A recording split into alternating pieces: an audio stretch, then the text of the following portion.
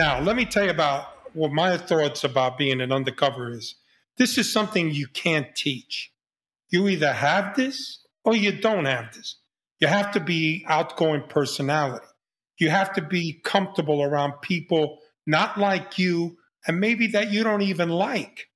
You have to be a person like a chameleon. You have to be, of course, extroverted. Now, if you don't have these skills in your personality at that age of your life, you're not going to get it. We are what we are, So if you think that, oh man, I'm a bookworm, I'm this, but I want to become an undercover agent, so I want to go to the school and become one. You're going to wind up getting yourself hurt or somebody hurt along the way. Welcome to Game of Crimes.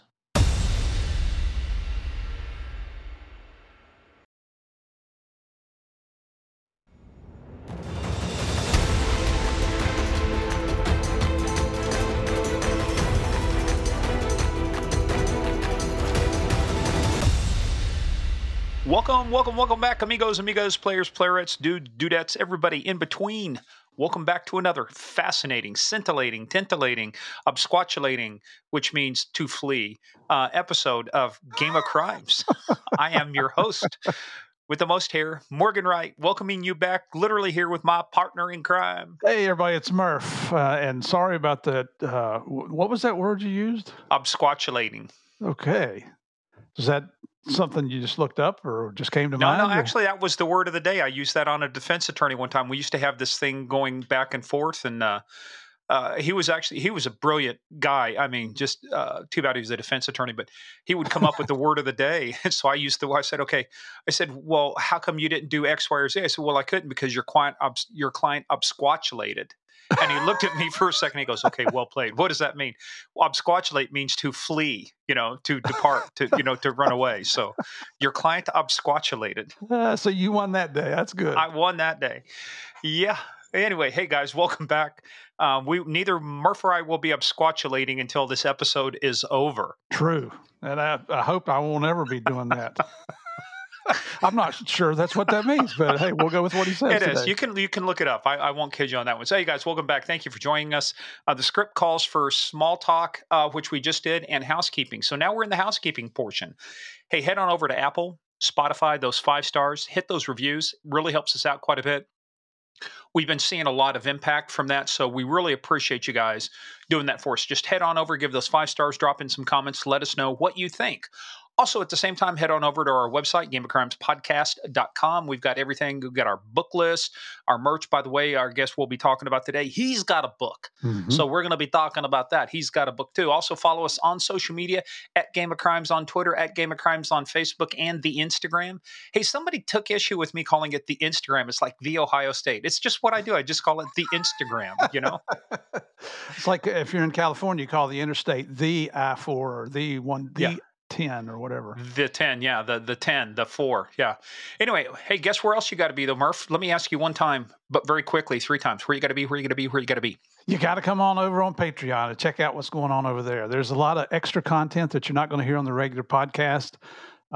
It's not so much just interviewing guests as we have a couple fun things. We have the Q&A, the monthly Q&A. We'll rate a movie, a law enforcement related movie.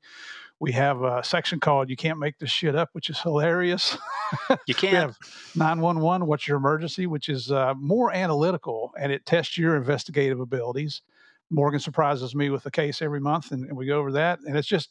Well, Mark, at your age, I got to tell you, it's the same case every month. Just at your age, you think it's a new case. Well, hey, whatever works for us. If we can get our listeners to come on over, we're good with it. But and we have a couple episodes where we just kind of take a current event and give you our opinion, and we solicit your input back. And it's all fun. Just come over and give us a shot. Try it. If you don't like it, well, you're going to be stuck with us. He's pointing at me because he thought I was going to use the C word here. Don't use the C word. But just come over and try it and see what you think. There's levels there. Things that you're not going to hear anywhere else. So give us a shot. Yeah, Murph, because Murph said so. By the way, you didn't see my little thing I posted on Facebook, did you? About West Virginia being reincarnated? Yeah, if you die and come back as a hillbilly, is that called reincarnation? Yep, that's it, brother. That I have full intentions of responding to that. All right. Just as soon as you can think of something clever to say. Well, and So, I saw somebody responded back and said, "Oh, I just figured out you guys have the Kansas hillbilly thing going on, your little shtick going back and forth." It's like, yeah, that's good. yeah, it's our cover. Yes. It's like Peter Sellers and Inspector Clouseau. Is he really that dumb or is he crazy like a fox? We'll never know. All right. Well, but we have fun. That's the Yeah. thing. So come on over and give us a shot on Patreon. Yeah, and if you just want to do a pause for the cause, paypal.com, use our email, gameofcrimespodcast@gmail.com or paypal.me/gameofcrimes. Whatever makes it easier for you to support the show and help us bring you even more exciting content. Now, for the disclaimer. Mm-hmm. Every show has to have a disclaimer. We should have dramatic music while we do the disclaimer. Here we go. We'll do dramatic music like this. This is a show about crime. We talk about bad people doing bad things and bad people doing bad things to good people. We take the story seriously, but... Turn the music off because we're going to have some fun. We never take ourselves serious here. I don't know. We have a little soundboard here we're playing. Yeah, we do. But before we get into it, Murph, guess what time it is? Guess what time it is? Guess what time it is? I bet it's time for... Small Town Police Blotter. Da-da-da-da-da. And let me tell you, we have collected a variety of stories over, in the last 66 episodes going on. I mean, we're talking over getting close to 200 stories that we've done. So it's becoming harder and harder to find stories. But for you, I scowl the bowels of the internet. Scour the bowels of the scowl. I scowl at the bowels. It means I have a frown at your rear end. Okay. Okay, it's getting nasty. Nasty. Well, Steve, this one comes from an area you might know. Have you ever heard of a little place called Boone, North Carolina? Oh, yeah. In fact, that's where Appalachian State is.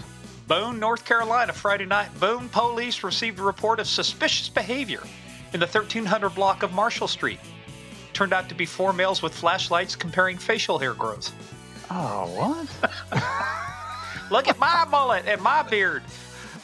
I tell you what, if that's what's going on in Boone, that is suspicious. What the hell y'all doing out there? Oh my gosh, yeah, just comparing facial hair. Okay, maybe they're young, they're old. I don't know. That's what. Probably students from Appalachian State over here. By the way, they got watched them play football yesterday. I watched that game too, man. Exciting. Yeah. That was the biggest, next to a bank robbery, that's the biggest shootout I've seen in a long time. 40 points in the fourth quarter alone. Yeah. I mean, Connie and I were watching it, and I said the final score looked more like a basketball score than it did a college football score. Apparently, defense was optional in that game. But hey, we digress. Drinking game. Now, one more question. Do you know what their mascot is? Appalachian State? Yeah, it's a Mountaineer. Somebody wears a coonskin hat. They kind of come in under West Virginia Mountaineers, but hey, they're Mountaineers. They're Mountaineers. Go Appy State. Go Appy State. All right. Hey, on 321-14, guess what? What? An officer checked on a subject running down Cougar Lake Drive and stopped to make sure everything was okay. Steve, did you know the student had just walked his girlfriend back to her apartment on what's called the 400 side, and after watching a scary movie, he was running back to his apartment after being frightened? I got to tell you, I don't watch scary movies for that same reason. And you're not going to do her a lot of good if you can't watch a scary movie, then walk yourself home. I'll tell you what. Well, get her home safely, and then what she doesn't know, that's okay. Yeah. Run away. Well, speaking of that, today my middle son is coming over. We are watching Monty Python and the Holy Grail over this Labor Day weekend. Too much free time on your hands. I got to find more for you to do. Yeah. Okay. Thanks, pal. So hey, here's what else you can do. At 1:30 a.m., we can go out and issue trespass warnings for something like this. All right. A non-student was issued a trespass warning in Dan Allen Deck. He had removed his pants and underwear and sat on the hood of a vehicle not belonging to him and rubbed his buttocks on the hood of the vehicle. And he got a citation for that, huh?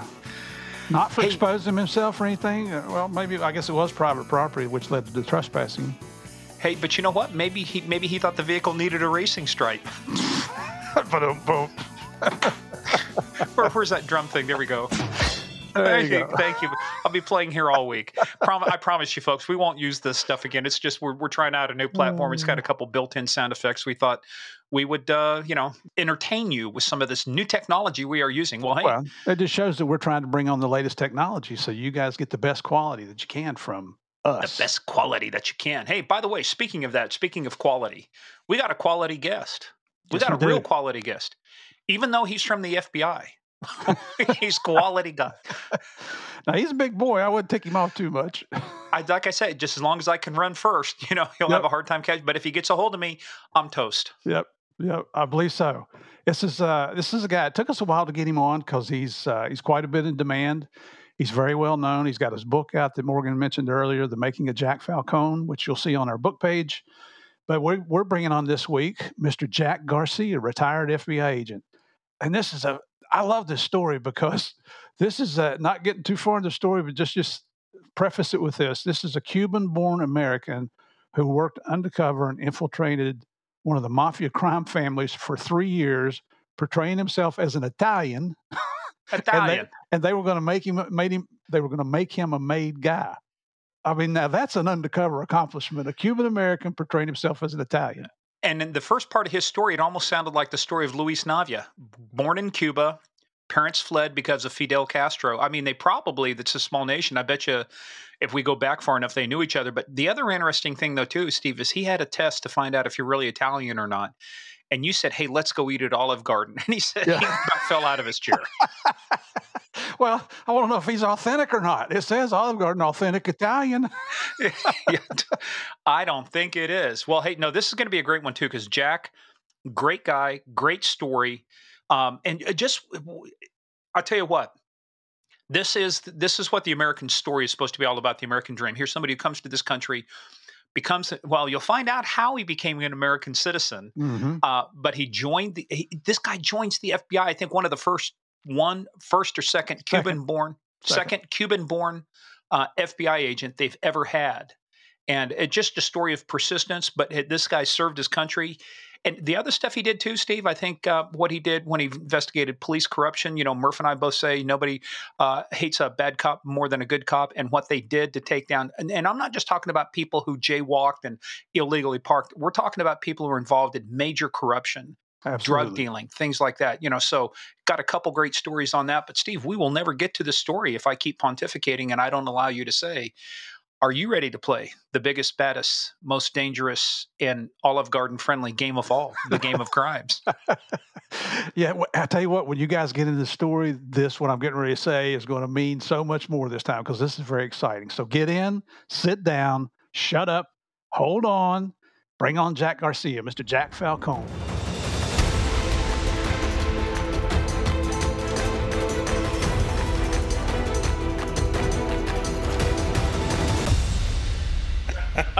Once again, state and local law enforcement comes to the rescue for the FBI. And what do I get? I get trashed by this guy already. He doesn't even know me. Well, that's what we do. That's what we do best. We trash everybody and build ourselves up. Then put out a press release. Don't forget the press release. Excluding you guys. That's all right. We're used to it. Oh man! Well, we had a couple technical challenges. We overcame them, and then once we were starting this, I decided, it's like the episode we just did with John Kufta that we were just talking about. Once again. Oh, look! He's already putting on the shades too, man. He's glasses. These are regular glasses. Do they come out shady? Oh, okay. Well, you come out shady. I don't know. You go ahead and put them on. Don't let us stop you. No, this way I could see you guys better. There you go. How about now? I don't put on shade. I'm not into that shade hats or any of that disguise stuff. All right, this is legit. This is legit. Well, we probably ought to let everybody know what we're doing. So we have yet another episode. This one's going to be good because this, as you can already tell from this guy, it's got something to do with wise guys. So welcome to the podcast, to our show of shows, Game of Crimes, former FBI Special Agent Jack Garcia. How you guys doing over there? How you doing? I'm doing good. How you doing? Hey, I got to ask you, Jack, what part of the South are you from? Like South Bronx? The South Bronx. I'm actually from Havana, Cuba. So figure that out. But I grew up in Washington Heights, and then the Bronx is where I came from. I noticed the Bronx is the only city with a prefix. Think about that. The Bronx. Yeah, because people call it people say, are you from the Ukraine? It's not the Ukraine, it's Ukraine. But the Bronx is the only place that has to have the in there, like the Ohio State, the Bronx. Yeah. And it's the only one. I love the Bronx. It's changed a lot since I was there, let me tell you. So when you speak Spanish, does it come out with a New York accent or what? No, it comes out like a Cuban accent. That's one thing about Spanish. We're able to detect like where you're from, like if you're a Mexican or a Colombian, just by the way we speak and the accent that we carry. So it's very distinct. Like when I used to work on the cover, I never posed as a Colombian because they speak in a different manner, or Dominican or Puerto Rican or Cuban. So once they hear me speak in Spanish, they know right away I'm off the boat Cuban. Cubano. So let's hear something in Cuban. Well, no, first of all, it's Spanish. It was not Cuban because we have the same. I love it. We are strictly speak Spanish. And like, oye, chico, ¿qué pasa? ¿Cómo está? ¿Cómo va todo bien? Tengo una hambre horrible. Te lo digo. So when you're listening to that, what makes it Cuban versus Colombian? Well, many. Like, for instance, I'll give you an example. Puerto Ricans, their dialect, sometimes they omit rolling the R. So we'll say carro, car. They would say cajo. You see, a Dominican would say esta vaina, tigrazo, that kind of way. Mexican, when they talk, it's more like singing, oye, chico, ¿cómo están? ¿Cómo va todo por ahí? And it's a distinct way. And Colombians also have their own dialect. So it's very difficult to imitate you being from a different part of the world to someone because they know right away. And the minute I speak, they go, oh, you're Cuban, right? And right away, they're able to tell. So, mi español es perfecto because I can roll my R's. I can go, arriba. See, Murph can't do that. Yeah. Well, let's see if he can do it.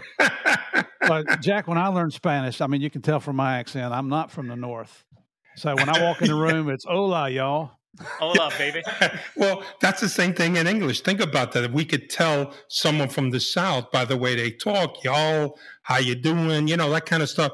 As far as to a Yankee, New Yorkers, we have this distinct accent and mannerism of speaking that people right away say to me, oh, you're from New York, right? Just because the way we are. We're the same thing in the Spanish world. We're able to tell where you're kind of from. And people from Kansas, we can't figure out what the heck they sound like. They sound like him. They sound like Morgan. Yeah. Is that where Morgan is from, Kansas? They won't claim him, but he says he is. Yeah. That's funny coming from you, Murph, somebody from the hills of Tennessee who grew up moonshining before he became a Fed. You got to have a retirement job. You got to have a retirement job, That doesn't make him a bad guy. That's right. You're only a moonshiner if you get caught. Yeah. Exactly. By the way, I was in college in Richmond. Everybody was moonshining down in Richmond. Yeah. Well, here's a piece of law enforcement trivia. So the Carroll Doctrine that came from the searches of vehicles, 1928. Guess what? That was because agents stopped people hauling moonshine. Believe it was in Ohio. Wow. And that's what set the whole Carroll Doctrine about searching vehicles was moonshine, Murph. So you're just carrying on a tradition, as George, or as Hank Williams said, it's just a family tradition. That's right. Well, moonshining is what created and made the mafia that powerful because they control all of the, during the Prohibition. The prohibition as far as that. So they handled the distribution, the homes, and all that. So they kind of blossomed that way, and the power that they obtained because of prohibition was kind of the beginning of the mob. So now, did you work UC against like Al Capone or anything? Was that back in your day? I'm not that old now. Okay, Al Capone. No, I didn't work Al Capone. No. I can't wait. I got to tell our listeners this. I can't wait for Jack and Morgan to meet in person because Jack, you're what, 6'4"? Yeah, 6'4", about 390 something. Yeah, it's okay. I can outrun you. Yeah, but when he catches you, he's gonna snap you. Hey, I'm a good shot, Morgan. There you go. So am I. All right, but let's kind of go back and let's do this thing of ours because we always, when we bring on our guests, and you guys already got a good idea, but we want to say, how did you get started in this thing of ours, this thing we called law enforcement? So What did you have family members? Was it something that fascinated you? How did they? And actually, before we get to that, let's start off by: were you born in Cuba? And if so, how did you get to the United States? Tell us about that. Yeah, I was born in Cuba in 1952, and my father worked for the Cuban government at that time. It was Batista. He was part of the accounting, ran the accounting department there. Everything was well, and then of course Castro came in, and at first people supported Castro because he came under the premise that let's make Cuba for the Cubans. So at first everybody was kind of like, "Hey, this guy is getting rid of the corruption of Batista." And all of that, the mob, which was very prevalent in Havana. So what happened then after that, the Castro started changing his ideology. He started hanging out with the Russians. Next thing you know, was trying to make that into a socialist communist state.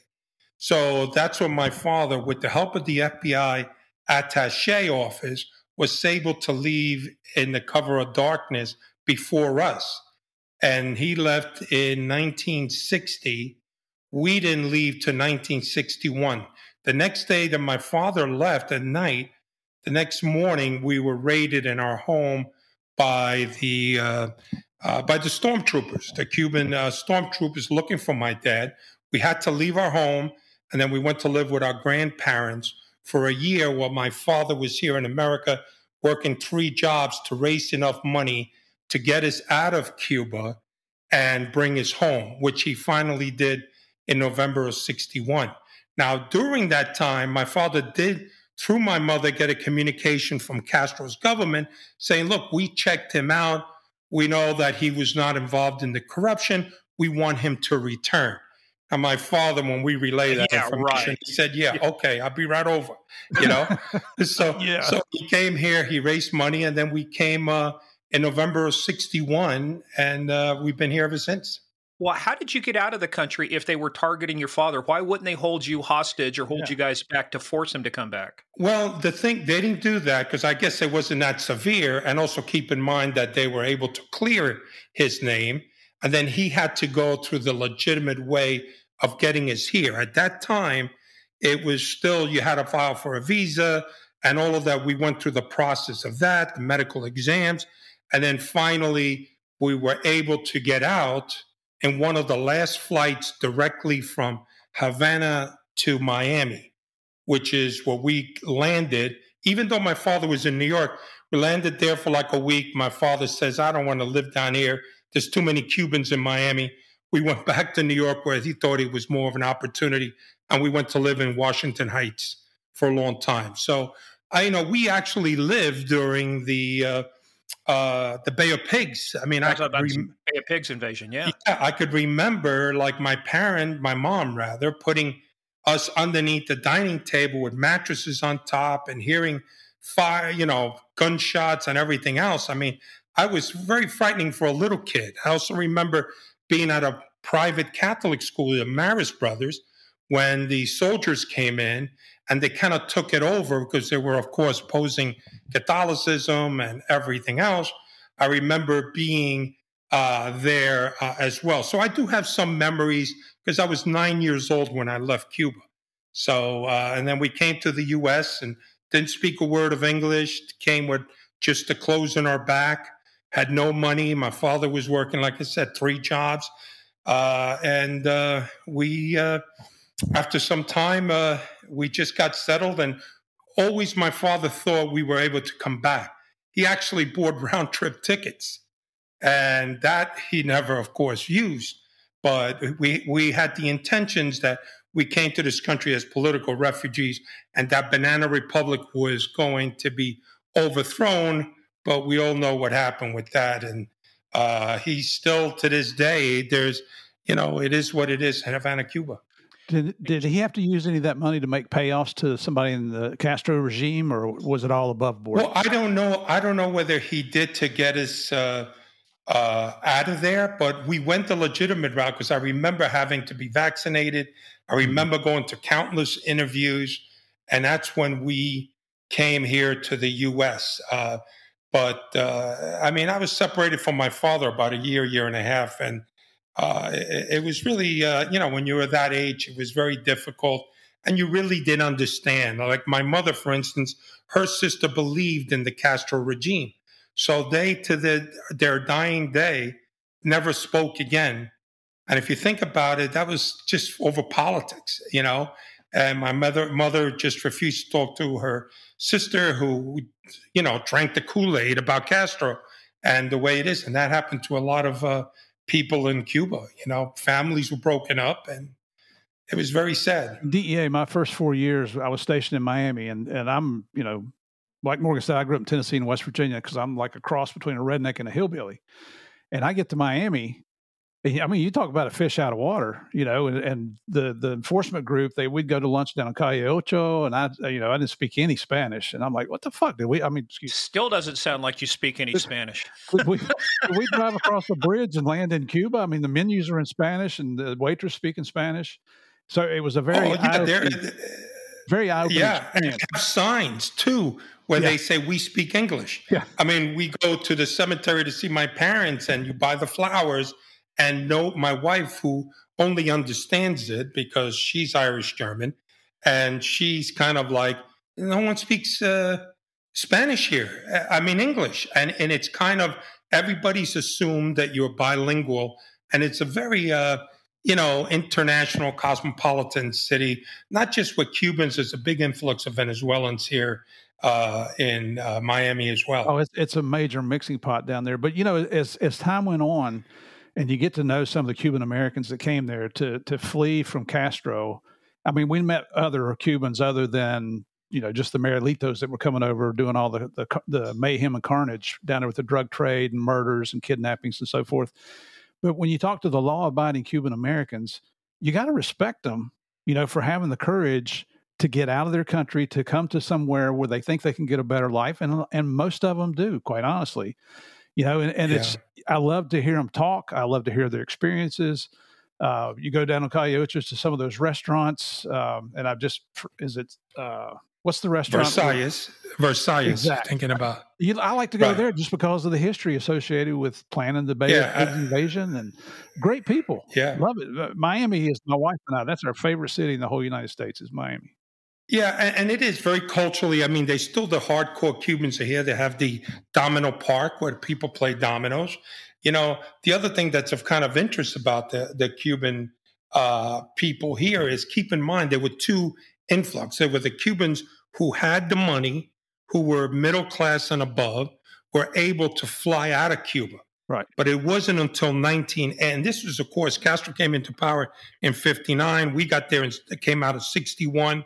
Castro stopped the flights direct from from Cuba to Miami, and then people had to go to Europe and come here.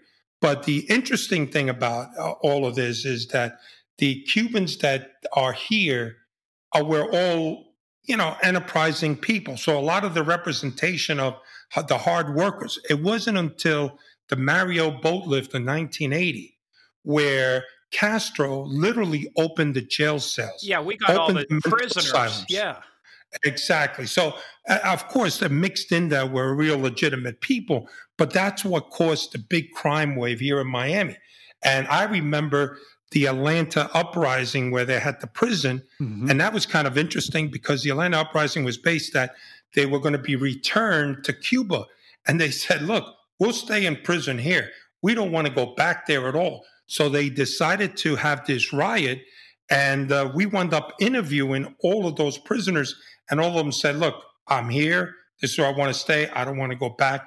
But these guys, you look at their criminal past, murder, robbery, thief. Of course, a lot of these guys claimed that they got arrested and got 20 years sentence for stealing a bag of beans and rice. You know, whether you believe that or not, I don't know. But these guys look like they were some hardcore prisoners. And a lot of the revolt was that they didn't even want to go back to Cuba because they know what their fate would have been. That's interesting. They choose a federal prison in the United States or a state prison in the United States to going back to Cuba. 3 hots and a cot and, you know, on Team America, man.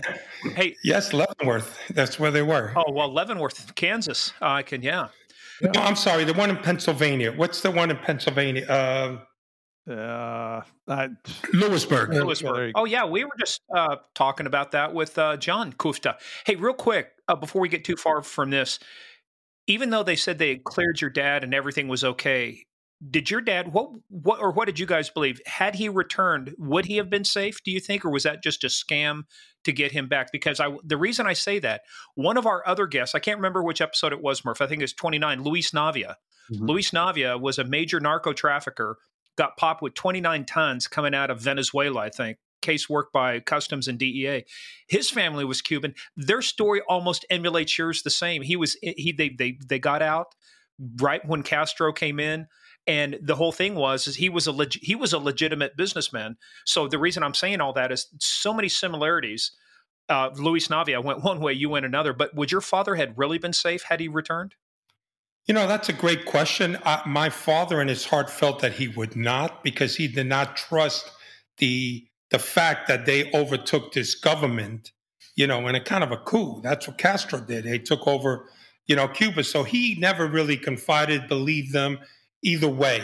He knew he was not guilty, but he certainly wasn't going to go and take a chance and go there, because that wound up becoming a communist. I mean, they literally told my mother, we welcome him back to join the regime. So it was started at that time, like I said, with a lot of the Russian influence. So he wanted no part of that. He wanted to come to America because this was an opportunity that he figured the U.S. would help to take Castro out and they could return. Yeah, if only that had happened, right? Because, I think about that all the time, Morgan. Think about that. I was in Cuba like a little boy playing, like when you guys were little. Next thing you know, no, dude, I'm not that old. I wasn't born yet. I was born in 60. So he wasn't born. Oh, you were born in 60? Oh, I was born in 52.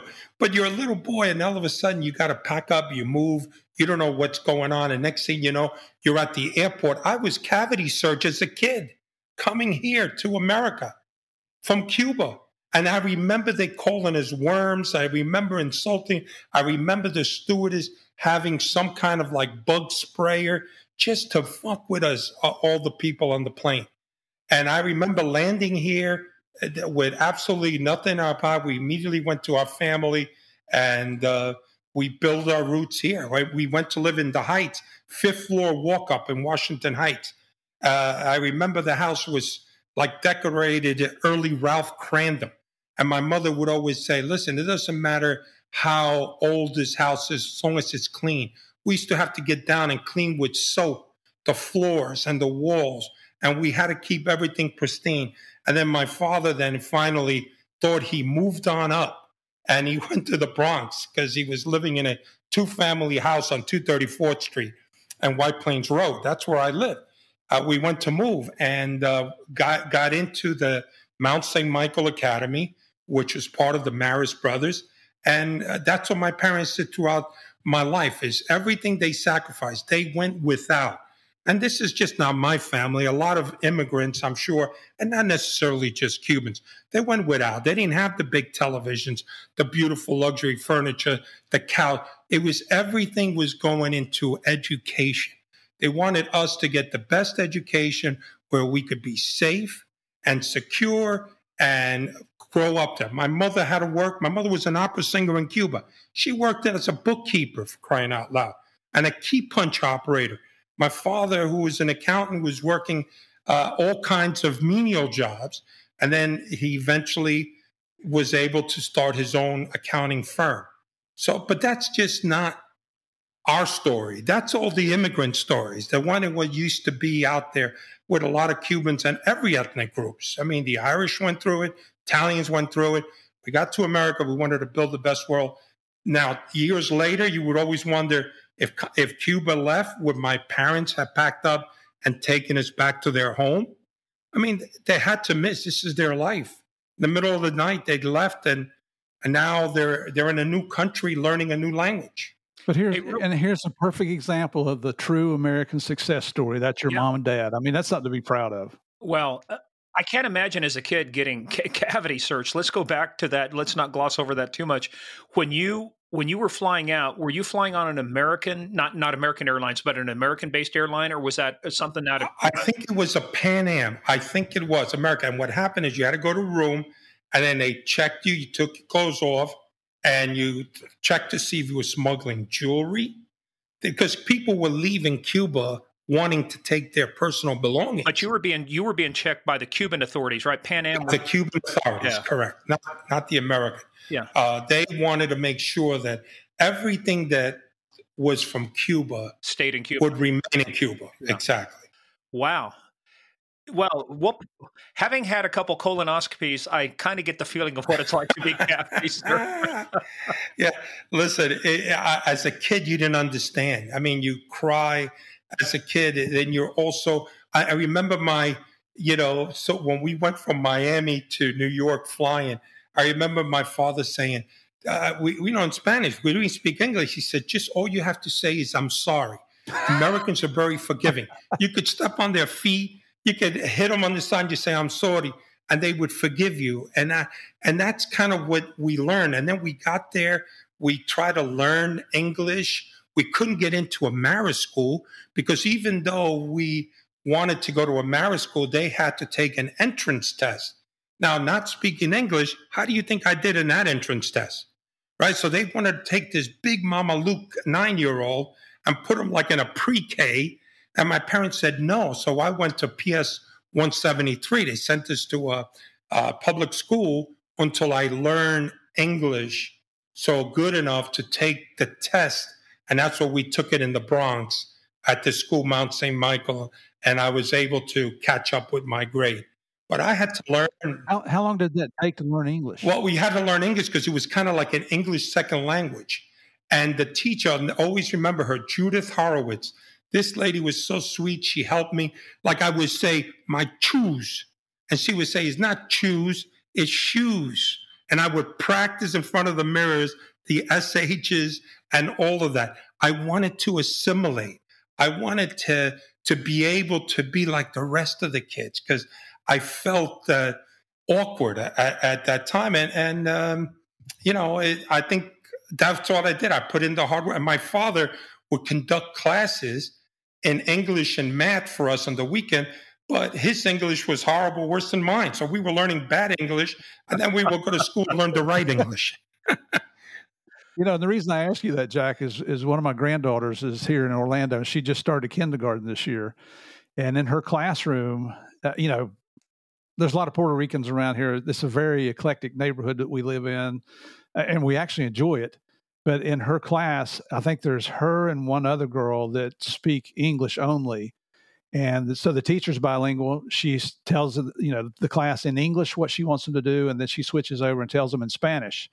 So her nickname, our granddaughter's nickname is Nina, because her preschool teacher was Hispanic also. I think she was Puerto Rican, and that's what she called Danielle because she's so little. Oh, my God. So, everybody has a little nickname, and Danielle's is Nina. Nina, that's a cute name, though. Nina is little girl. You know that.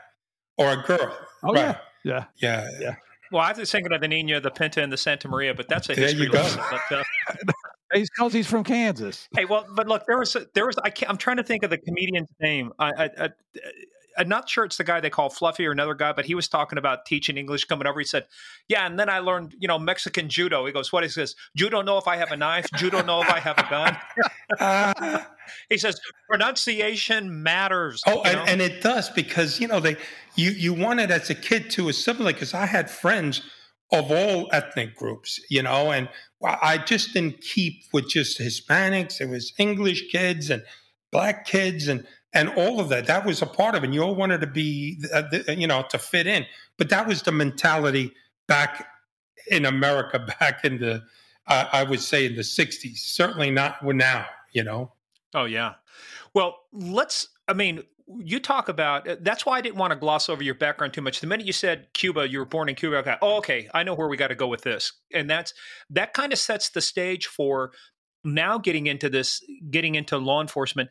What was it during your formative years, going to the schools, or did you ever have something that came up says, this is what I want to be when I grow up? Was being a cop, well, first of all, your parents sacrificed everything and yet you still turned out to be an FBI agent. Were they ever disappointed? No, just kidding. But wait, if I could, guys, tell you what happened to me at the school when I was a little kid at the marist schools in Cuba. The soldiers came in to oversee the teachings. So they would sit in class. And what Castro did, he put a lot of women soldiers because they were priests and brothers, and they kind of found it offensive because they would live in the courtyard, these beautiful Cuban women, soldiers, right? So I remember one day, it was a very, very hot day, and we're sitting there, it's Cuba, it's 1,000 degrees, and you're sitting there, and the soldier gets up when the teacher is teaching. He says, listen, kids, he says, how hot are you guys? Are you guys all hot? You can't take it, right? He says, why don't you all pray to your God and pray for ice cream? Wouldn't that taste good right now? So sure enough, all us kids get up and we pray, eyes closed, please, a hot day like today. Boom. And he says, all right, now open your eyes. Where is the ice cream? Where's your God? He let you down. He says, now I want you to pray to Fidel. So we said, for ice cream. So we all got there and prayed for Fidel. And another soldier came in wheeling a wagon with ice cream. That was the indoctrination that they were putting through, and the manipulation of us as children. But I'm sorry, I digress. But that is what. Oh, wait a minute. That's part of our drinking game. I get accused of saying, but I digress. Now back to our regularly scheduled podcast. For those of you keeping track, Jack launched this, so that's drinking game number one. That's drinking number one. It's fantastic that you're saying this, Jack, because you lived through it. It's not, and that's what our whole podcast is about. We want people telling their own stories, but the fact that there's people out here in the United States that are supporting communism, that's what communism is right there. It was a perfect example. Yeah, exactly. It really, and so many things like that. And it was just sad. But getting back to how I guess I got involved in law enforcement, I didn't give it a thought. I went to high school. I got a scholarship playing football. I went to Texas, and there what happened is they changed the coaching staff at West Texas State. We're at in Texas. West Texas State, where Mercury Morris and Dwayne Thomas and all those guys went. So they changed the coaching staff because they were hiring too many minorities, putting them in as athletes, and they were not hiring local folks, players. So I wound up leaving there. I went to a junior college in New York, and then from there I went to the University of Richmond. Now, all I did was the Spiders. All I ever wanted to do. Richmond Spiders. Richmond Spiders. And here I am from the Bronx, Cuban, in Richmond. I love Richmond. Richmond was nice. They thought I was like Ricky Ricardo. You're from New York. You carry a gun. Yeah, I got, whatever they want to hear. But everybody was very nice there. So what happened was in Richmond is we were playing the game. And before every game, the coach, to keep us from staying out of trouble, would take to see a movie. At that time, it was Serpico. So I went to see Serpico with Al Pacino, which I recommend everyone to see. Just a fantastic. And then I realized was that moment where I said, this is what I want to be. I want to be in law enforcement. I want to be NYPD. I want to be this guy because he works undercover and all that. That was it. I was set for life. This is what I want to pursue. But then me and another Cuban brother of mine that played football at Richmond, there was actually two Cubans, me and my buddy Ramon, we went and applied. Well, forget about the NYPD. Let's apply for the best law enforcement agency in the world. See, that hurts you guys, right? Say it after me. Go ahead. The best law enforcement agency in the world, the FBI. DEA. I know, Morgan, that's got to stab you, right? So anyway, we went to apply. I didn't hear anything from the Bureau. Then I figured, the hell with it. They don't want me for a reason. Then I came home and I applied for the NYPD, Secret Service. I applied for all local cops. Nobody was hiring in 1975. Everybody was being laid off. So what happened was I'm sitting at home watching Univision, right? And I see this non-native Spanish speaker destroying the Spanish language, saying something like, I guess sounding like Steve Murphy when he's talking Spanish with his sudden drawl. Y'all come down and if you speak Spanish and apply. And I'm going, wait a minute, I got an application. I haven't heard from them. So I next day I called the FBI. I says, hey, I've just watched Univision. You guys are looking for Spanish speakers. The guy says to me, well, let me look into it. He sure enough calls me back and he says, the reason why we never contacted you is you're not even a citizen. So I always consider myself an American. You know, you're a kid, come to this country, you just became Americanized. So I said, well, what do I got to do? He says, well, you got to apply for it. Well, at that time, you know, I went and applied, and of course I passed, and then they started processing my application. And during the interim, I got a position with the Union County Prosecutor's Office as an investigator. And then, of course, the Bureau came in, and that was how I got into law enforcement. But prior to that, I had no intention of that. I really was like every kid in college, not knowing what I was going to do, you know? Mm-hmm. You know, I wonder, there's no way to track this, but I just wonder how many people became police officers because of that movie Serpico, because I remember the same thing. I loved that movie. Right. And it was something like, wow, this is picture Al Pacino, cool guy, long hair, a beard. He's got a smoking hot girlfriend. He's riding a motorcycle. He's got a sheepdog. He lives in the village. Come on, who's better than that guy? I figured this is what I want to do, you know? And it wasn't because... See, none of that...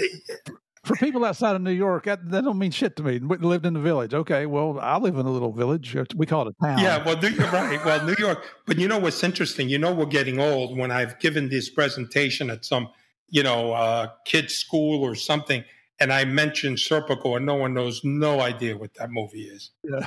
You know, it's like, Serpico, what the hell is that? You know? But...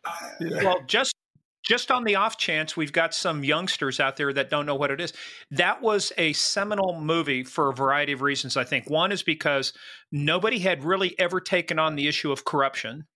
And Serpico was pretty much a straight-up guy who violated the code, right? Because he did not put up with taking bribes. He did not put up with the way business was being done. And nearly cost him his life, cost him his reputation. But just just kind of tell us about Serpico, but what was it that impacted you so much? Was it just because this was a straight up kind of guy? Or was it because you were more addicted to the action? You saw what was going on in New York?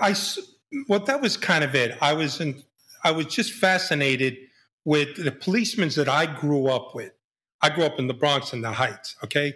You know, I grew up in an area where you either became a cop or a fireman or you were chased by one. You know, there was no in between, you know. So to me, every cop that I pictured was this big, tall guy with a nice stick or club you if you acted out of line. Then comes Serpico. I said, man, this guy's pretty cool. He's got a beard. Man, he's doing police work. He's undercover. He's able to infiltrate that and yet be able to maintain, the code, the oath, where he's being honest, and yet he's fighting the establishment on it. Everything about that movie, just something that really fascinated me. And then, of course, the fact that, he met resistance from the NYPD as far as exposing the corruption, and then ultimate his fate. I just thought I wanted to, not that I wanted to work undercover per se, because I never even thought of that at the time, but just to be an NYPD officer, I just thought it was a cool thing to do. And it was something that I would like because Serpico was working sometimes in the meat market with bookmakers. He was working with all kinds of drugs and corruption. I was just sold on the career. I didn't have a career choice prior to that. This was it. And I went forward and I tried to do everything I possibly could to get into. Now, when I took the FBI test, it was kind of funny because, and I say this in my book, I took the test and it was divine intervention because it was a lot of filling. I'll be honest, I was filling in like, there goes that career. I guess I'm going to do something else. I'm winging some of this stuff, some math problems. And next thing you know, I get my results back.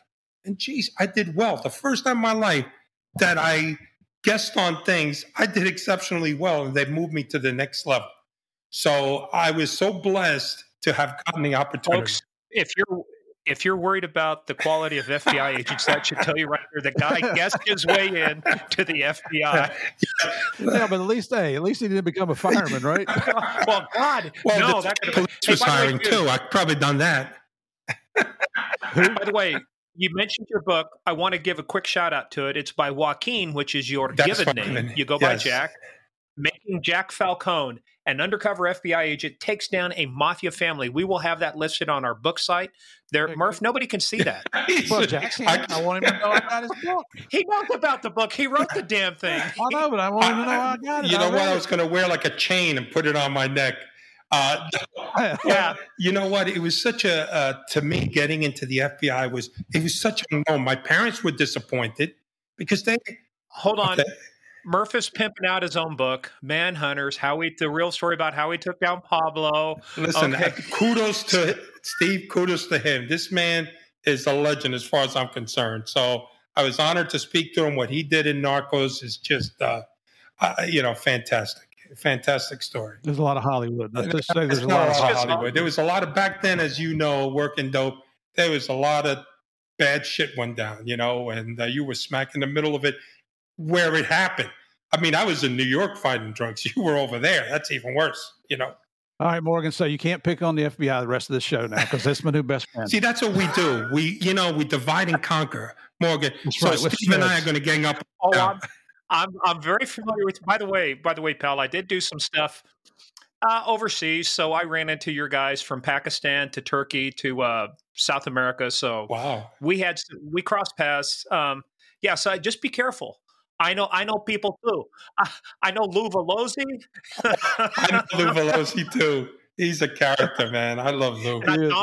Dominic Polifrone. And by the way, we had a real wise guy on, Michael Franzese. So you know Michael? Oh, well, yeah. Well, come on. You actually going to tap Michael Franzese? Did you and him go to church afterwards? And did he give you his religious spiel? No, we did meet him though down at the Southern California Gang Conference. So he's an interesting guy, and needless to say, very disappointed in him because he's totally reinvented himself. I mean, but isn't that what everybody does? Isn't that the whole thing? Is you can go through, and I'm not going to pick on Michael. I'm going to talk about anybody. But you go through your whole life being a shithead. But you go to rehab. You come out of rehab and go, I'm a new guy now. I want to tell you my story about being a shithead, and now I want to make a bunch of money on it. It's kind of like, what happened to the good old people who worked their ass off all those years and didn't become a shithead and don't get to tell their story? Thank you. I say that all the time. You hear about people saying, they want to be patted on the back because they buy their kids formula and diapers and spend the weekend. That's what you're supposed to do. A parent is supposed to take care of their child, period. You shouldn't get an applause for doing that. It's what you're supposed to do. But the same thing with people, supposed to live a good, honest life.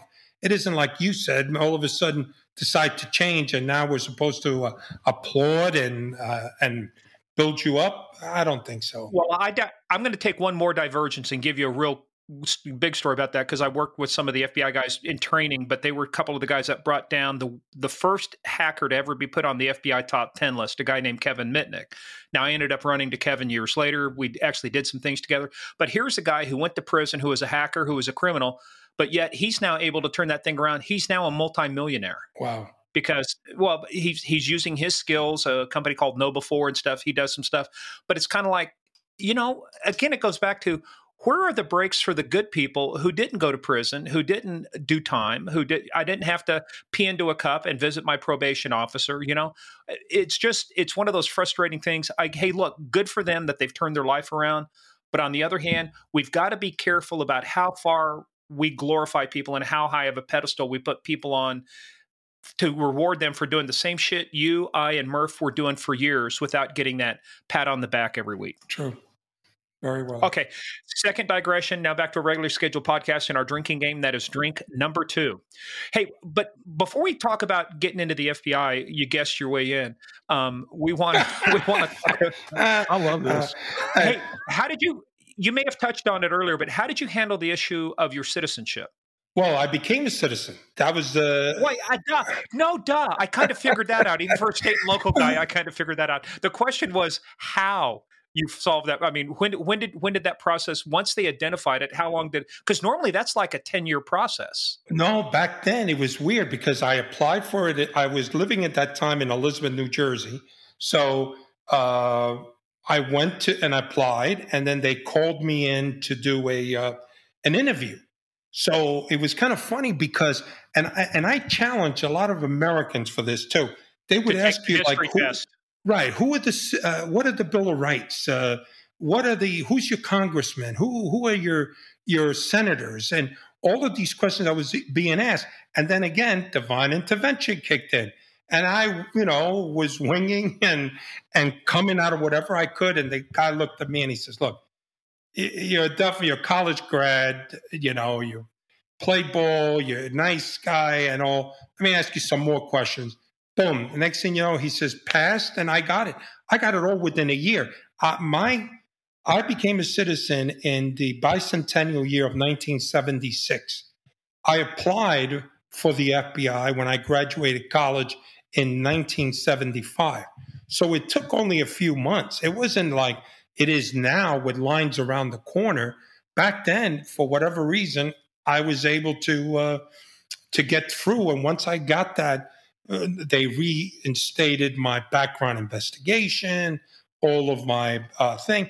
But keep in mind, it took me longer time to become an FBI agent, as much I was, later on I found out I was the second Cuban-born FBI agent.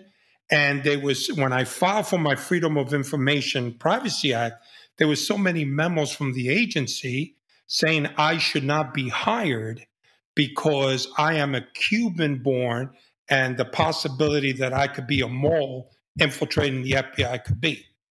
So when I got in 1980 in the FBI, there was maybe two, but I want to say one other FBI agent who was Cuban descent. They weren't Cubans at all. Mostly by that time, it was Puerto Rican, Mexican Americans, and then there were a lot of Mormons because they did a lot of their missionary work and they spoke perfect Spanish. And Hoover liked hiring a lot of them because of that.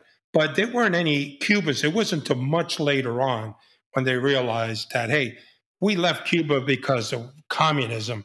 We don't, this is what we're against. This wasn't a 20-year plan by the Cuban intelligence service to plant me, Jack Garcia, to become an FBI agent. I mean, sleep them all.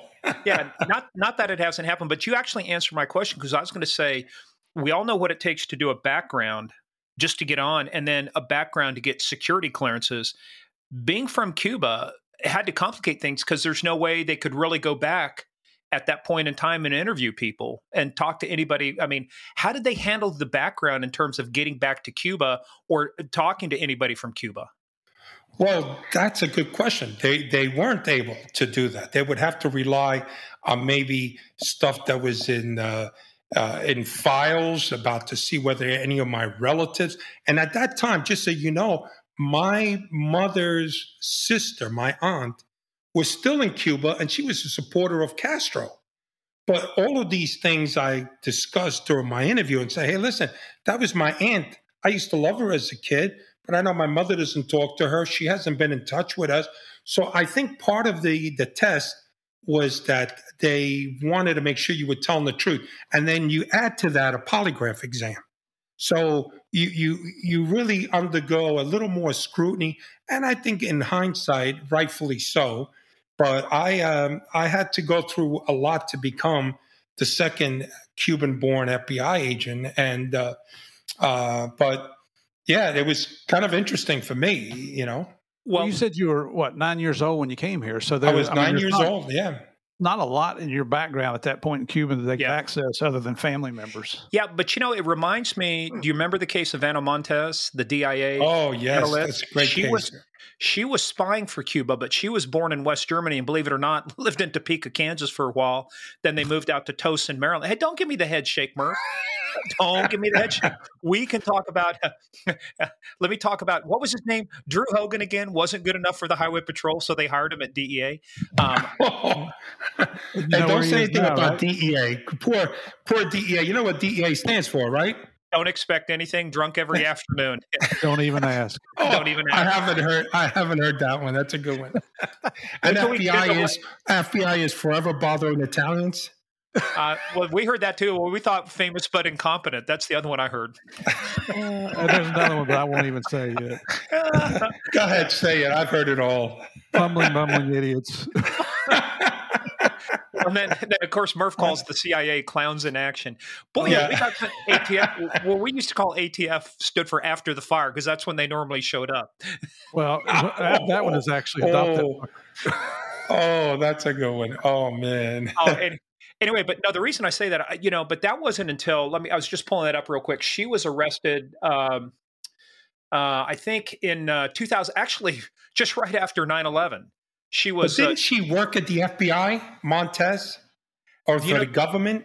Yeah, she worked for the Defense Intelligence Agency. Intelligence, okay. Yeah, DIA. Yeah, but what I'm saying is, they could talk about Cubans, but it's not so much where you're born. It's your beliefs. It's your ideology. They were able to recruit her by playing on those things. For 17 years, she did that, and she was born in West Germany. So, I mean, it's kind of like, you guys, you're missing the forest for the trees. To your point, look at the background. You fled Cuba. It's not like Fidel gave you a first-class ticket to say, hey, we love you, go to New York, insert yourself, go to public school, don't speak English, get in trouble, and then join the FBI, and then, spy for us. I mean, that's kind of such a ludicrous line of thought, but you mentioned something I want to talk about, and it must have been for your book, right? So the FOIA, the Freedom of Information Act, allows you to go back and file a request to the government to produce documents. How big was your FOIA packet when you got that? Is that what you did it for, was to write the book, to see what was written about you? No, I actually did it when I was on the job. As soon as I got in, I decided somebody told me, he goes, you should check into that, because I wanted to know how you go from recruiting heavily for Spanish-speaking agents. And then, of course, I wasn't getting in, even though with divine intervention and that, I still passed the test.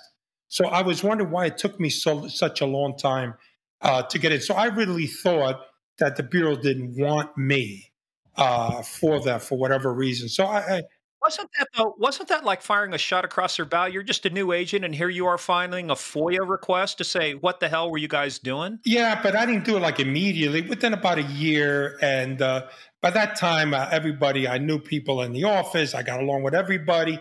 And some agents were doing it too. They were all like, hey, let's just check the Freedom of Information private.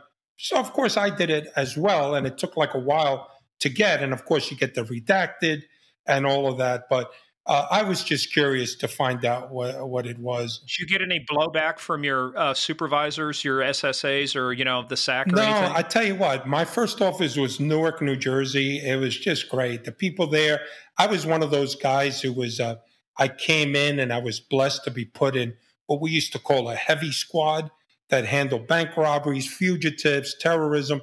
And I was like a new agent there, which is...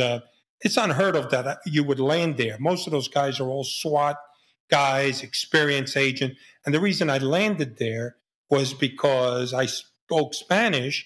And at that time, we were investigating Omega 7. Omega 7 was an anti-Castro group that operated in the U.S., and they were single-handedly blowing up any businesses that dealt with Cuba. They even went as far as assassinating a diplomat. So they needed somebody to build a network of informants in the Union City, which was predominantly New Jersey community for Cubans. So I was blessed because of my Spanish to be able to learn and work among such fantastic guys. But I got to know everybody. It wasn't done like, let me get my Freedom of Information just to see. It was more like a casual non-event, really. Nobody said anything to me about that. All right. Well, I thought when you said you were on a heavy squad, it's because you were 6'4", 300. So I didn't know if that was a way. that was probably but it. You do for the door ram. Well, I say that in jest, but I also say that as when I think, and when most people think of an FBI agent, man or woman, somebody who's 6'4", 300 pounds, trying to work, that may have been one of your best gifts too, in terms of working undercover, because they're looking at you going, no way this guy's an FBI agent. I mean, you had to be one of the biggest guys on the squad. Well, let me tell you a bit about that, because in my book, I talk about this. What happened was I played football about 260 in college, right? I applied for the FBI. I never looked big.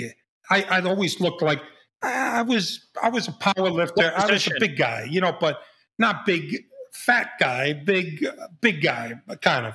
What position did you play in defensive football? tackle.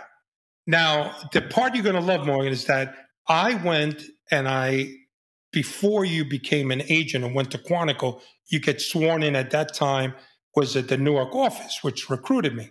I went in, no problem. I get down to Quantico, and for some reason, some assistant director down there has a hard-on for me. And he's looking at me working out. Now, grant you, I didn't go in top shape to Quantico, but then again, when I was in training for the football season, I never went in, and that's why I got into shape during the course of it. Well, anyway, he then calls me into the office and say, the chart, and you know that famous chart that if you're 6'4", height, weight proportional, right? I'm supposed to weigh like 200 pounds. You kidding me? 200 pounds? I was like 12 years old when I was 200 pounds. So he says to me, "We're giving you two choices.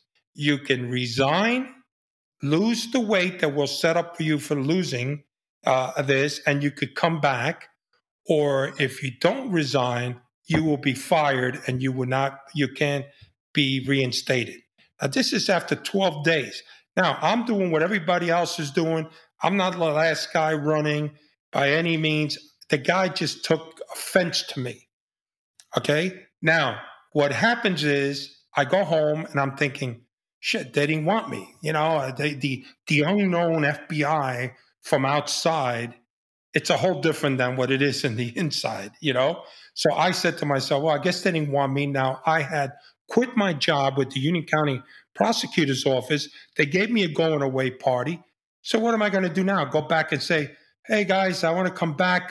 Well, what happened? Well, I got fired because I was too fat. Are you freaking kidding me? That's embarrassing. So I sat there, and it wasn't until the class counselor sent me a postcard with all the names of the people in the class, wrote, lose the weight, come back, beat these fuckers. And I got that, and all of a sudden I heard the theme from Rocky. I went out there, I started working out, and I lost the weight. So before I was sworn in, I had to be weighed. But they made my weight not 220 pounds, they made it to 240. So I weighed at 240, went down there, and the class that I was originally in was still there, and I come in, and they all welcome me back. And so I went through a lot, because for that time, the 2 months that I took, because I went to the class in February, but I came back in April. So all of that time, I was unemployed. And I didn't want to go back to my Union County Prosecutor's Office because I was embarrassed. So I worked out every day, didn't eat, lost the weight, and successfully, graduated from the academy. But that was probably also could be one of the reasons I decided for the Freedom of Information Act. I wanted to see, what the hell was that all about? Was it because I was a second Cuban FBI agent? Well, what the hell was that all about? What was up this guy's rectum that he decided that you were going to be his target? Where you just, I get everybody, there's always some class where somebody does something, but you didn't do anything other than show up and be there. Did you ever figure out what was Asshat's problem? Listen, I could speculate, but this guy didn't like me. I think his name was Jim McKenzie or something like that. And he had a hard on for me, and he decided he was such a coward that he did not even hit me face to face. He had some of his lackeys approach me with that decision to leave, which I thought it was bad. At least give me a fighting chance. You have to. If I didn't make the physical, then by all means I would have been sent home. I get that, but you don't have a grown man who has a job, and I didn't have a family at the time, but leave and go there and you expose them to this and then say, well, we got second thoughts on the guy. What we're going to do is he doesn't fit the weight standard. But that's not my fault. You guys should have picked that up. I don't go home at night and memorize the chart. If I didn't fit the chart, somebody should have said, he doesn't qualify, period. Well, before you even got sworn in, before you showed up, it should have said, hey, we're going to swear you in as soon as you drop this weight. That would have been a different thing. But right. Hey, now rewind for just... Wait a minute. When you came back in April, was he still there? Yes, he was still there. What was his position then? He was the same. He was the assistant director. He's still in charge of it. He's still a dick, right? Oh, a huge dick. And the guy was like, never had the courtesy to even call me in and say hey, listen, I had to do this, congratulate, but none of that. And you know what? And that just tells you about a person's character. Right. And to me, what really impressed me was how great the counselor was. His name was Jim Pledger. Man was a great guy, and the classmates of mine made me feel welcome. And everybody who I tell this story to is in awe of it. But it happened to me. Mm-hmm. I was terminated after 12 days, not because I flunked the test, not because I couldn't do something, not because I gave up. It's because I didn't fit the weight standards at the time, which they should have told me, like, hey, you don't meet the weight standards. You got to get down to that weight. Mm-hmm. Otherwise, move on. Yeah. So that was my issue with them. Well, let's rewind for just a second. I don't want to spend too much time on Kansas. Yeah. Hey, talk real quick. You said the Union County prosecutor. So what were you doing at the prosecutor's office? I was working welfare fraud, and it's mostly it's part of identifying all the fraud that consists of in the welfare system.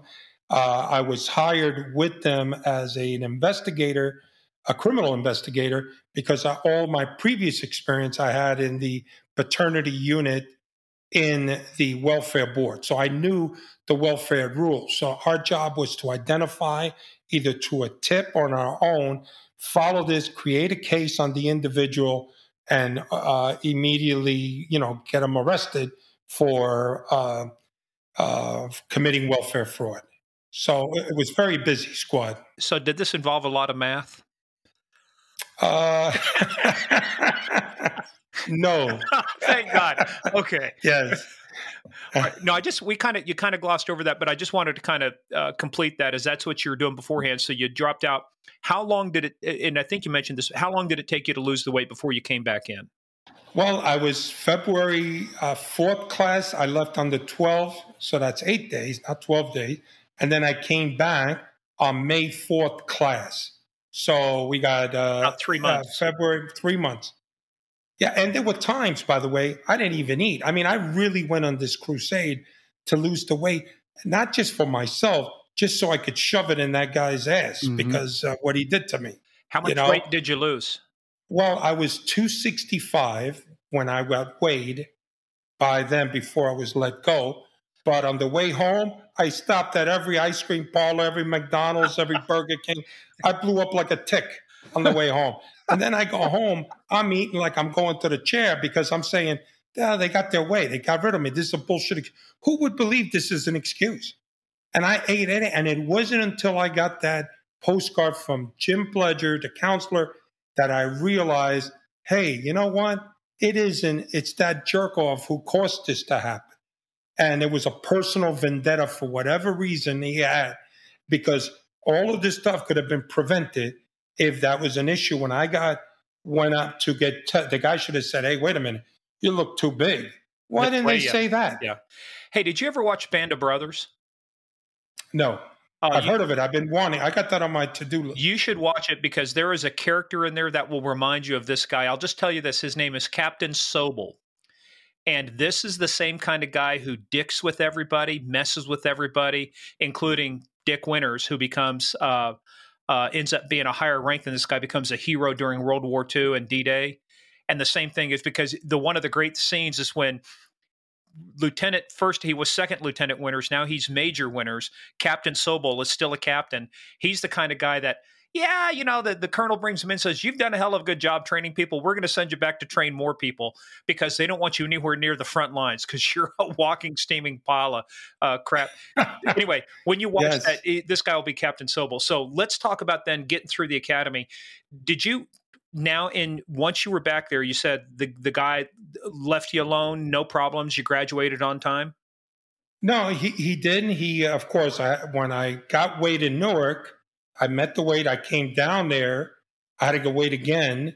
And again, not for him. He would have others do this for his bidding.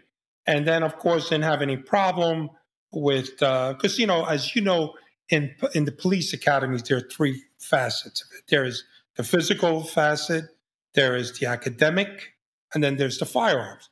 I didn't have problems with firearms. I didn't ever thought I had problems with physical, because no matter what, I mean, I played football in college. I got into shape to play football. This is to get into shape for the FBI. To do what? 1.5 miles and 50 push-ups?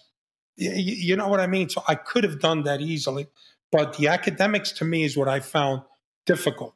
And I really, through my whole career, even though my parents pushed education, I was always slacking about it. And I remember a dear friend of mine who has passed away, another agent named TJ Murray. Him and I would just sit for countless hours and just, he would teach me how to study and work and really pulled me through in preparing me for these exams. So that was the part that I found it tough.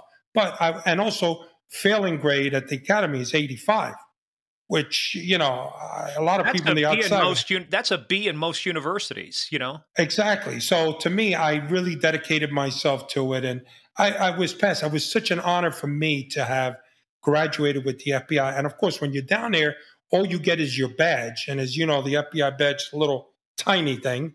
And you don't get your credentials until they're handed to you. Are you saying you have badge envy, Jack? Yes, I do. Those little badges, really, we need to redo that again. No one believes it. Everybody goes, what is that? Yeah, you got the bubblegum machine. Yes, exactly. A very small badge. And then what happened is once you get your creds, I had to report to my first office, Newark, and I loved it. I look back on my career. I loved it. Yes, there were plenty of assholes like that guy who gave me heat with my weight. But there's also was so many great men and women that I went back. And I worked in a lot of offices. I was in Newark. I was in New York, Philadelphia. I've been in San Juan. I've been in Miami. I've been Philadelphia. And I just thoroughly enjoyed it. But after 26 years, I had to pull the plug. I said, I'm out. I passed the baton. Let somebody else do this.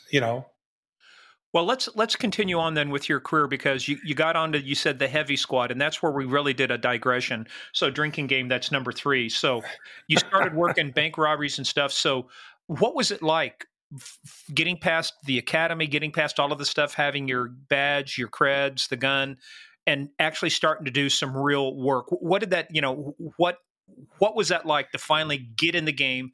It's like being football. You don't want to ride the bench. You want to be in the game. You want to play a position. What was it like to get into the game now? It was great, but I handled it differently. I know some people, as you know, in law enforcement, you get somebody out of the academy and they're like a blue flamer. They got to be right and doing this, and they're just running around with the heads cut off. I took the opposite approach. I came in, I knew that this was a heavy squad of guys with great reputations. So I kind of took hey, I'm here if you need me. Any help that you want, any time of the day, I'm available. I remember they would go out on a fugitive arrest. They would cut me out because I was the new guy, the FNG. So they would go and they would do their stuff. And I was willing to I paid my dues. They were checking me out because just like when you go to work on any squad, you got to make your own rep, And I was there, willing to work. And then finally, when I got into it with them, they brought me in as one of them. And that feeling of a teamwork, it's kind of like being in a football team. It's kind of like, you're around guys, you all have a mission, you accomplish the mission safely, you go back. It was part of something. I loved it. I love working fugitives. Now, keep in mind, this is 1980. We didn't start working dope until, what was it, Steve? 84, right? I think it was 84. The FBI started working dope because DEA couldn't do it. Steve, come on, it's a joke. Nice shot. That was a shot, right? No. They somehow, I don't know whose idea it was, but anyway, they started working as dope.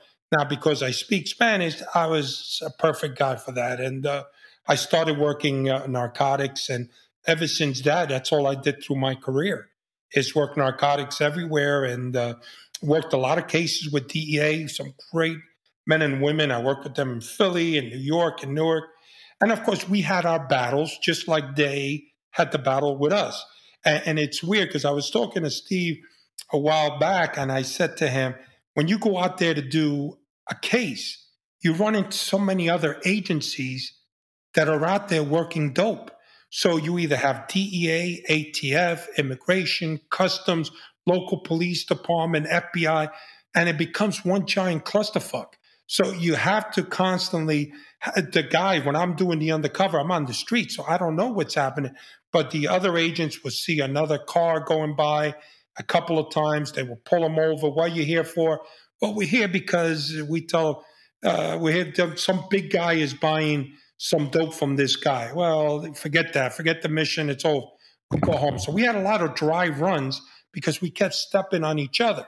If I had it all over, they should have one giant office where all the different alphabet agencies are all working together. So there is no going out there and ending the mission. But that happened. What kind of dope are you smoking? Everybody's going to get into a room and work together? I mean, come on. You know what? You're right, but that's the same as all these agencies that we kept stepping on each other. And it was horrible all the time. Well, and that's why there's been so much set up for deconfliction. They used to have a system called IndyPix, the National Drug Pointer Intelligence System, I think. There's so many cases ended up. I can't remember which episode it was, Murph, or if you were telling me about it, but no, it was you down in Miami. Wasn't there a blue on blue? You guys were doing an investigation. You were investigating them. They were investigating you, and it turned out to be cops. It's Hialeah PD. Yeah. We're doing surveillance on them. They're surveilling us. I know. It happens all the time. It's kind of crazy. But yeah, that's when we started working, dope. And I personally liked it, to me, because it was new for us. It was also, when you work narcotics, there's a lot of stats that are results from it. There's also, you get to do everything from testifying, search warrants, arrest warrants. It kind of keeps you in the mix of what law enforcement it's all about. It isn't having to draft a search warrant for one particular case. It just constantly keeps you moving. Dope cases are, I love working with it. It was just something. And then I got working more undercover just solely because I spoke Spanish. And as I got in the bureau, that 240 became 245, 250, 260, 270 in my weight. And then I grew the hair, the typical goatee, the earring.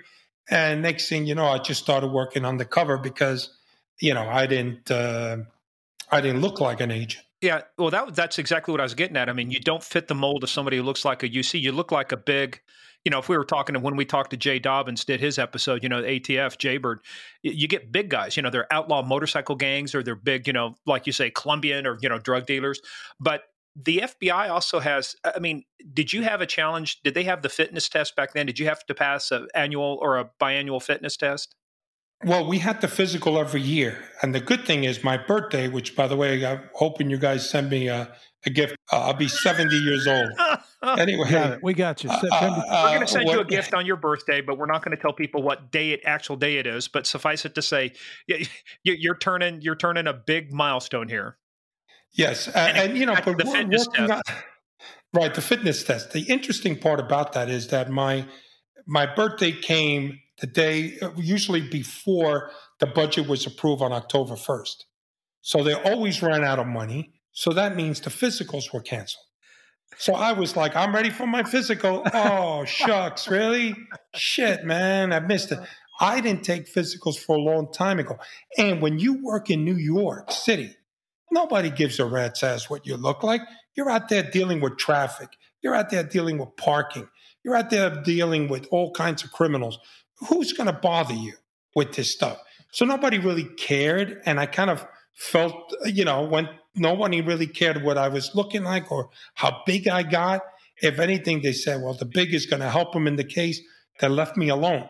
Now, that didn't happen all the time. When I was working in Philadelphia, I had a crazy supervisor who, no matter I finished working on the cover, wanted me in so he could weigh me because he was gunning for me. But I got out of Philadelphia as soon as possible and went to New York.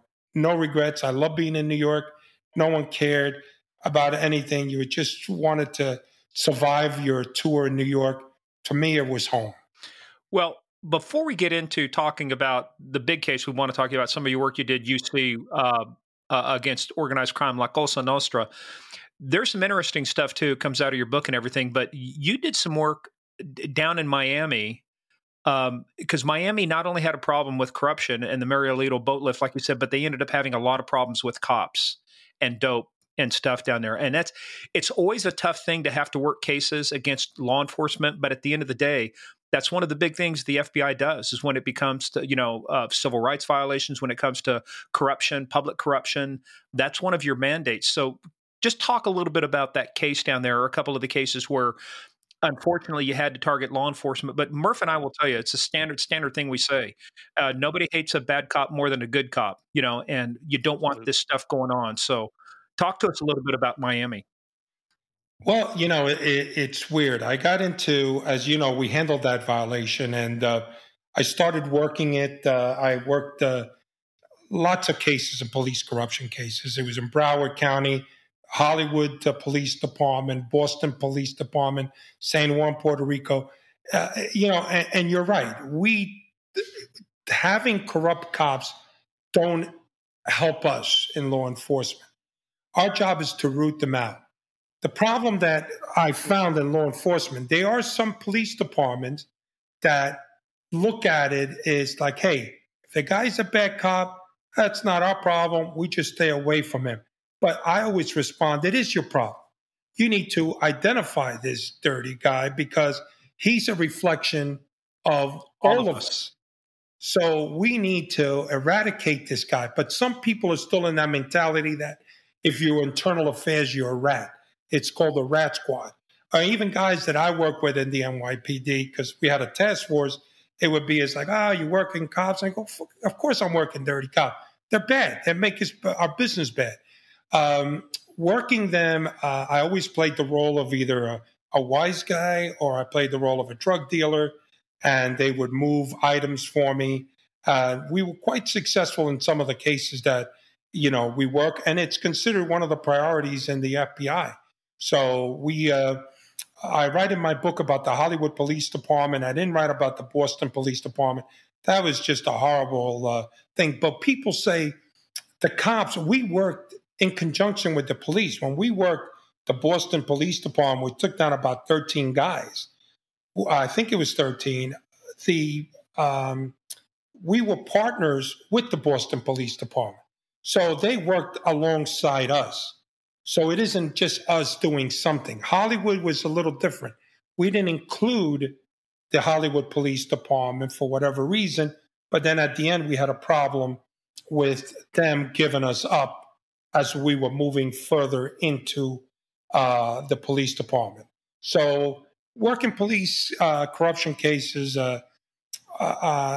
it's kind of gives you a mixed feeling because it kind of destroys why would these people violate the oath and tarnish the badge that we so proudly wear?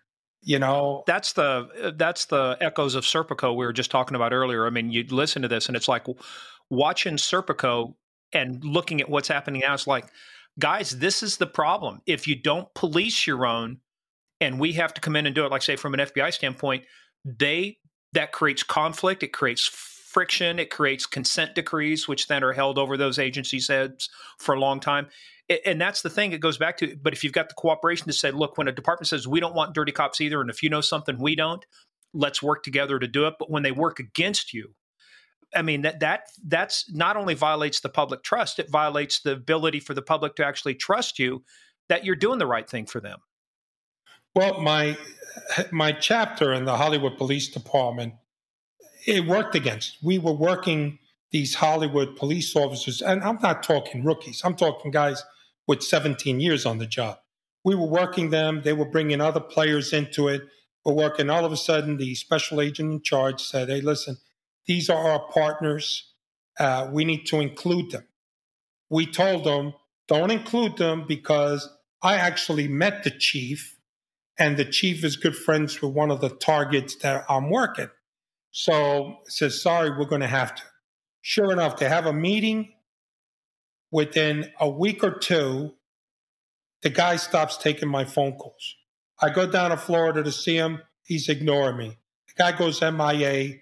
They found him and the other cops all decided to retire to save their pension. Then it turned out to be that they started accusing us that there was a leak and it came from the FBI, which was a total lie. And then we find out that the chief told some people who in turn told a girl that one of the detectives that we were looking at, she confided in him. And once they heard that we were agents, she automatically, these guys went and retired. Now, that put us in harm's way because what happens when you're an undercover and all of a sudden this stuff is leaked, as far as us being undercover agent, was to keep these guys from whacking us, was to keep these guys from doing something because they now know our identity, which is what we're worried.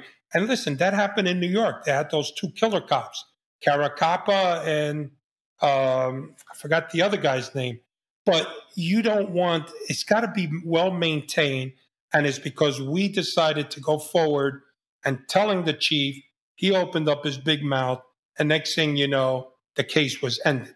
And we had so many opportunities to get more dirty cops, but they worked on the premise of this. Like the guy would say over and over to me, look, all you got to do is I'll bring you a cop.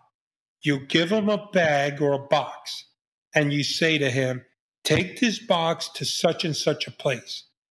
They're not going to look in the box. They're not going to ask about the box. They're not going to look for documentation. But you guys want to tell them what's in the box. And I told them, I said, they need to know what they're doing because I don't want them to find religion, open the box, find some illicit contraband, and then come and lock me up. So I want them to know, of course, we don't want that plausible deniability there. They're going to say, hey, I didn't know anything. So we lost a lot of guys that we could have had, but their mindset was that, hey, I'll do whatever you guys want me to do. I'll drive this car to this place, but don't ask what's in the car, in the trunk. I don't want to know. So it became a little tough for us to bring these guys, but those are the kind of guys that we were dealing with. There were a lot of these mentalities of these police officers that, first of all, as we all know in law enforcement, somebody gave me a box and say, hey, a guy who looks like me, okay, driving an Escalade, and some other guys, and say, take this box and bring it over to so-and-so. He would say, what are you, nuts? What's in there? I'm not going to see, what do you got? But they didn't want to know. So we obviously didn't go out and prosecute them because we had nothing on them. Yeah, and that's one of the elements of crime. You have to prove knowledge.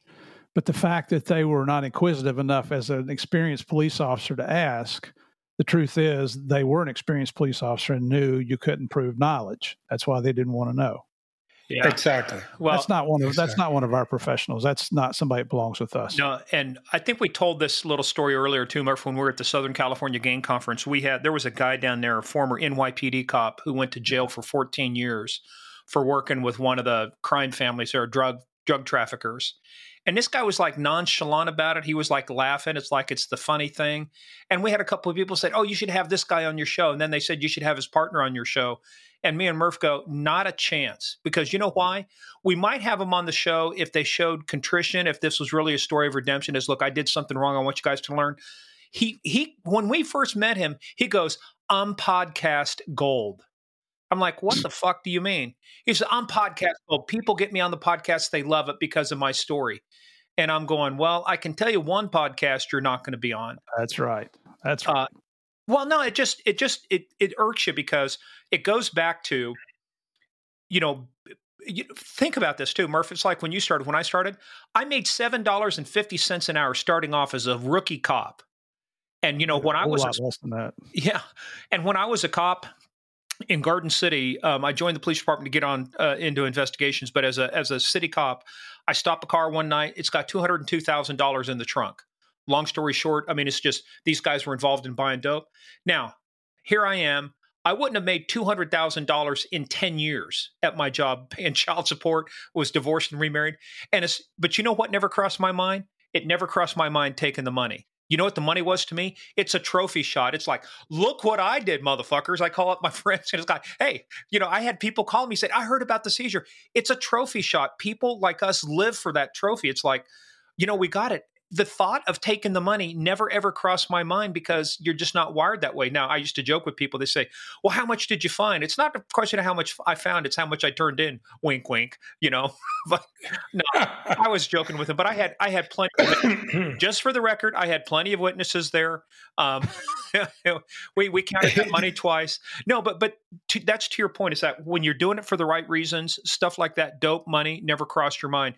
If I had found 100 kilos of coke, it would have been, I'm seizing this, I'm arresting your ass, because I want that trophy shot when I go drinking and somebody says, I got a story for you. I want to, you want to be one of those guys that, oh, I've got a story for you too. Here's mine, and it's like guys unzipping their pants, hey, check me out, Yeah, no, you're right. Well, listen, it's a dirty business, and I'm sure, when we used to do a lot of dope, and I'm sure the large volumes that Steve did. You walk into locations, millions of dollars are in place, But that's why I've always believed in working with a partner.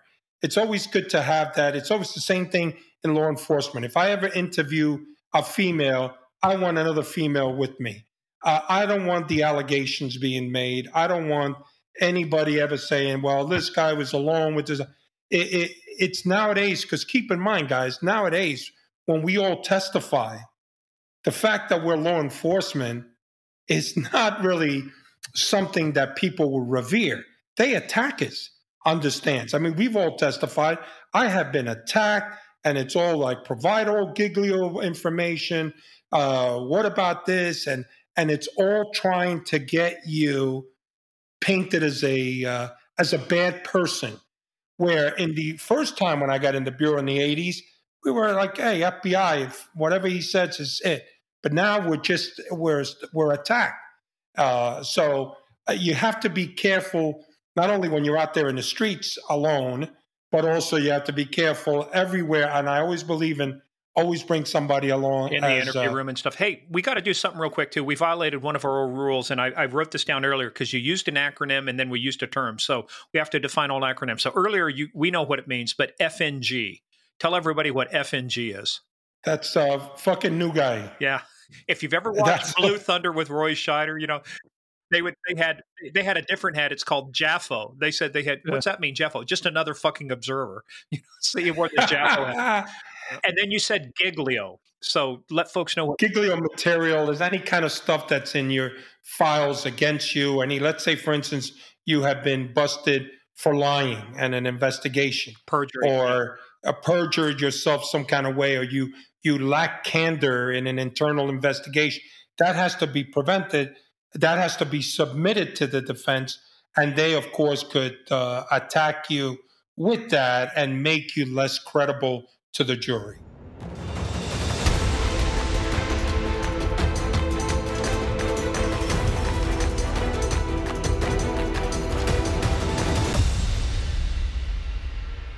Hey, players, that is the end of part one. Part two, as always, comes out on Thursday. In the meantime, check us out at Game of Crimes on Twitter, at Game of Crimes Podcast on Facebook, at the Instagram. But where you got to be, got to be on patreon.com/Game of Crimes. We have a ton of good stuff, including, if you are at the right level, Guardian of the Realm and Warden of the Throne, we have just released part one, episode 1 of The Real DEA Narcos, talking about the real DEA Narcos, Cali edition. Chris Feistel and Dave Mitchell go in depth, 16 hours, about how they took down the Cali cartel. Information you will not hear anywhere else in the world, not on Netflix, not anywhere, not in a book, only right here on Game of Crimes at patreon.com/Game of Crimes. In the meantime, also go check out our webpage, gameofcrimespodcast.com. We've got the latest merch, pictures for every episode that we put up, books that our guests write. We only put up books that they write. We put them up there. So we thank you once again for being a player in the biggest, baddest, most dangerous game of all, the Game of Crimes.